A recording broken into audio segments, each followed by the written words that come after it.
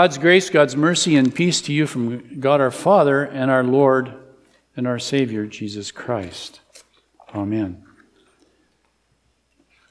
Genesis chapter 1. God blessed them and said to them, "Be fruitful and increase in number, fill the earth and subdue it. Rule over the fish of the sea and the birds of the air, and over every living creature that moves on the ground." This is our lesson. What's the scariest movie you have ever seen? I know in the first service somebody else agreed with me on my scariest movie. For me, and I really don't like scary movies, a scary movie is a movie that reveals how things could be, how things could go terribly wrong if something cataclysmic happens, if humanity doesn't wake up to a situation. The scariest movie I've seen over the past decades is about a little robot on a devastated earth. Each day he goes up and picks up garbage, compacts it into little cubes, and stacks it up. And at the end of the day, he builds another tower of garbage.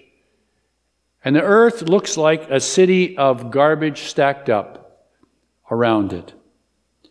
Now, the earth is devoid of life, and there's only garbage to be found. Where are the people? Well, the people are in a spaceship in space, where they live, no longer able to walk because of their obesity, being taken from place to place in big, comfy chairs, from one experience, one entertainment to another, and on each of the big armchairs is the supersized Big Gulp.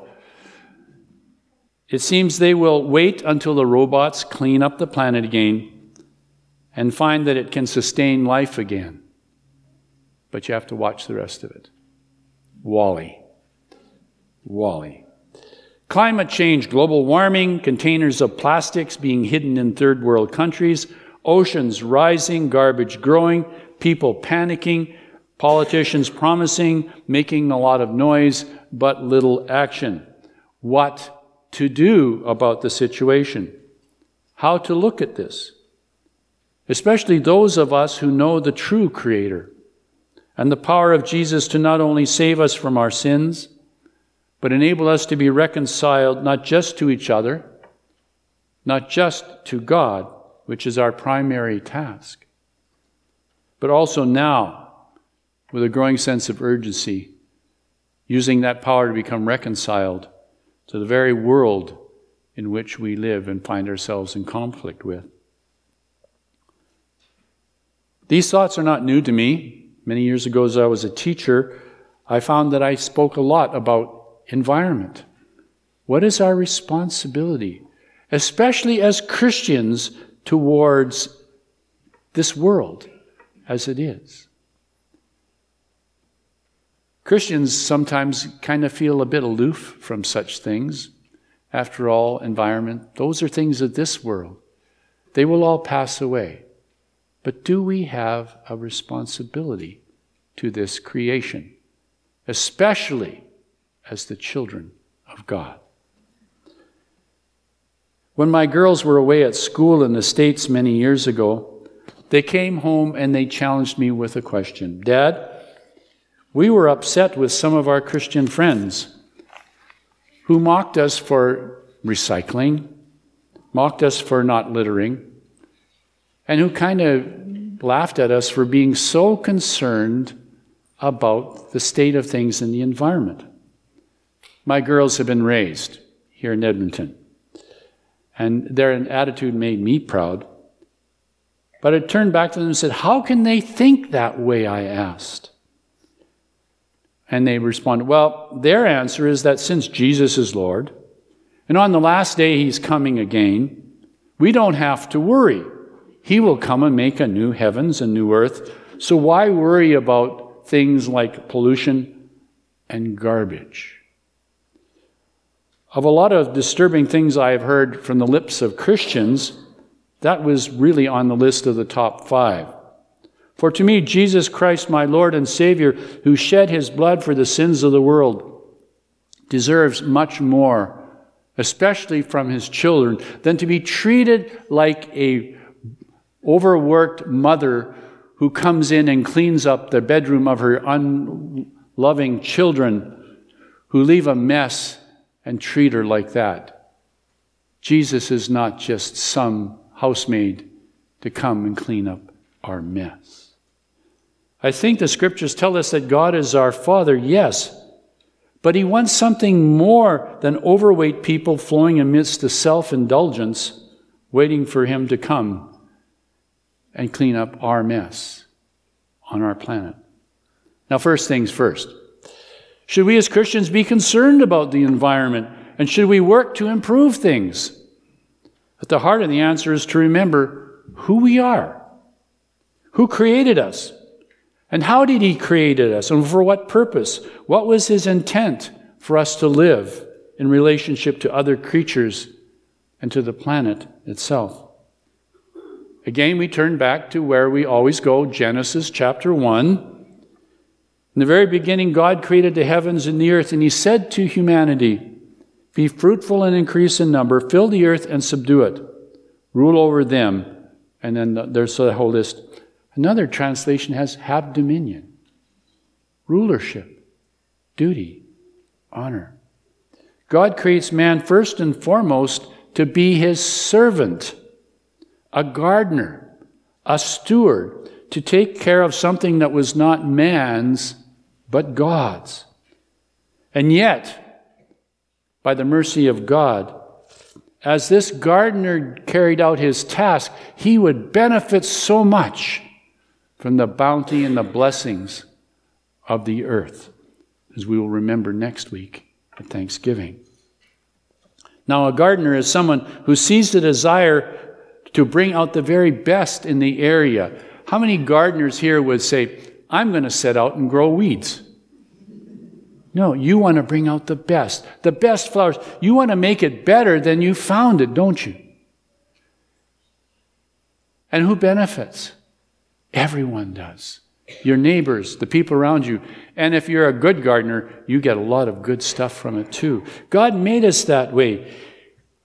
A gardener does not seek to exploit, to waste, or destroy creation or all that is in it, but to use them in the service of God and man. The psalmist understood that when he said, "The earth is the Lord and the fullness thereof." Now, we know the reality is this is not how it's working. Another way to look at the fall is that when humanity looks at creation and uses it only selfishly, indecently, and wastefully, simply for humanity's own selfish and narrow needs and good, you know what? Humanity finds itself in rebellion, not just against God, but in conflict with creation. Genesis chapter 3, if we read it as an environmentalist, is a good description of creation. It's in conflict with humanity when humanity rejects their place before God. The word enmity comes up in chapter 3. Enmity. Enmity between man and women, enmity between God and man and creation itself. Sin. Seems very simplistic, doesn't it? But surely describes the mess we are in. We talk a lot about the fact that it is humanity's problem that the environment is the way it is, and that's true. I find it ironic, though, that at the same time so many people reject God, deny sin, denied for healing of the human soul, deny for humans to confess, so that by absolution we can go forward. We try, but the God of technology, the God of science, is to where they turn to think we fix things. Laws, taxes, technology, other human actions may help a bit, but the essential problem with all creation is that humanity is in rebellion against its Creator and Lord. And not only do we suffer, but creation suffers. And that bothers us. God the Creator, man in rebellion, sounds like a familiar theme when it comes to sermons on a Sunday morning.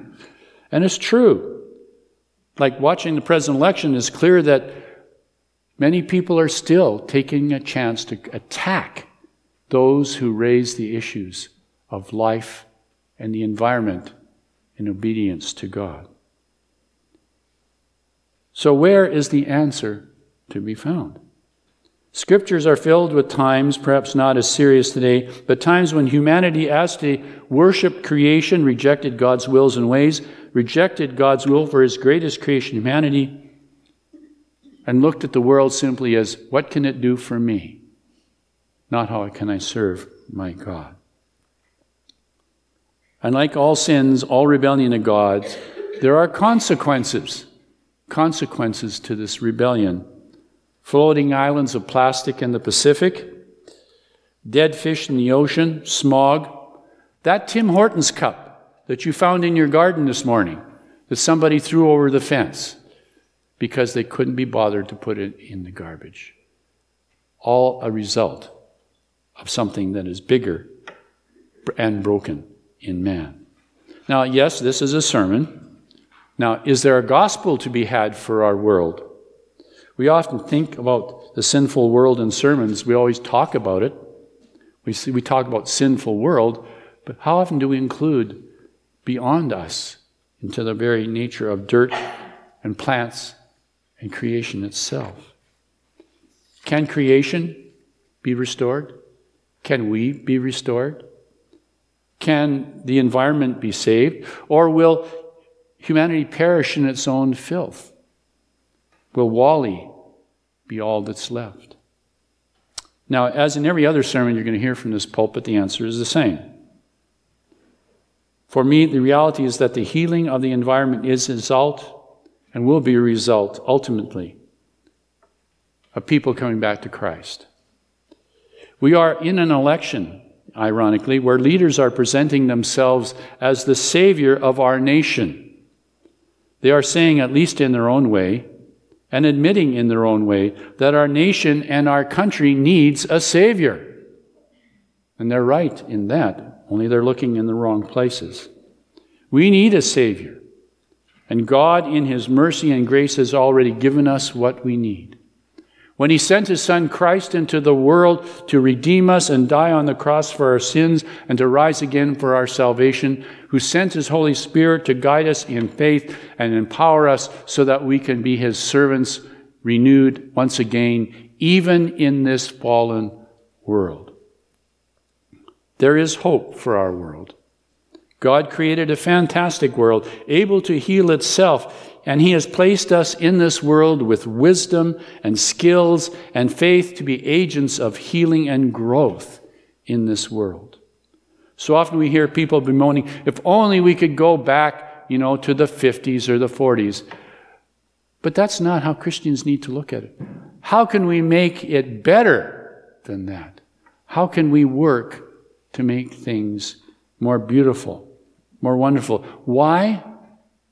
Because we want to offer, even in this fallen world, creation as part of our worship and thanksgiving to God for giving us new life in Christ by the power of Easter.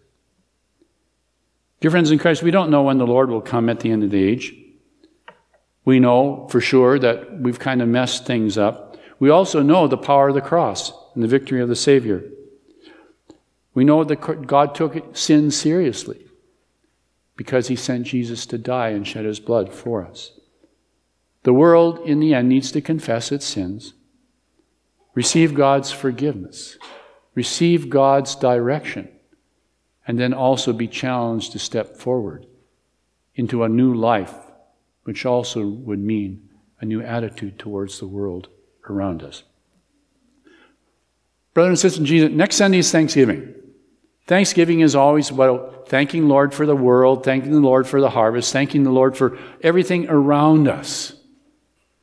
It's a good opportunity for us to think about, with thanksgiving, this world around us. How will you thank the Lord for all His benefits to you on Thanksgiving? Yes, we will take the cup of salvation as we sing. Yes, we will worship and praise and be thankful and pray. And celebrate that God has loved us in Jesus. But maybe this year, and I challenge you, maybe one way we can say thank you to God is do something to make creation a little better. Maybe it's just picking up a little garbage along the way. God has made us new in Christ. We enjoy the blessings of salvation. Why shouldn't creation also benefit from that? In Jesus' name we pray. Amen. Now may the peace of God, which passes all human understanding, keep your hearts and your minds in Christ Jesus our Lord. Amen. Hi, Pastor Cy here. I hope this message was encouraging for you. At Riverbend Lutheran Church, our goal is to support Christians in their daily walk with God and in proclaiming the love of Christ to a lost and broken world. We're a small and inviting congregation welcoming any and all who are sinful, hurting, seeking, or simply broken. Whether you're already a Christian and are looking for a church home, or you're undecided about your faith and looking for answers, you are welcome here. We have a number of programs for all ages and walks of life. Sunday mornings we have worship followed by educational programs for all ages. Please join us. For more information, you can visit us online at www.riverbendlutheran.com, call us at 780-430-7382, or email me at pastor@riverbendlutheran.com. Better yet, stop in for a visit. Until then, may the Lord bless you and keep you. May the Lord make his face shine upon you and be gracious unto you. May the Lord look upon you with his favor and grant you his peace.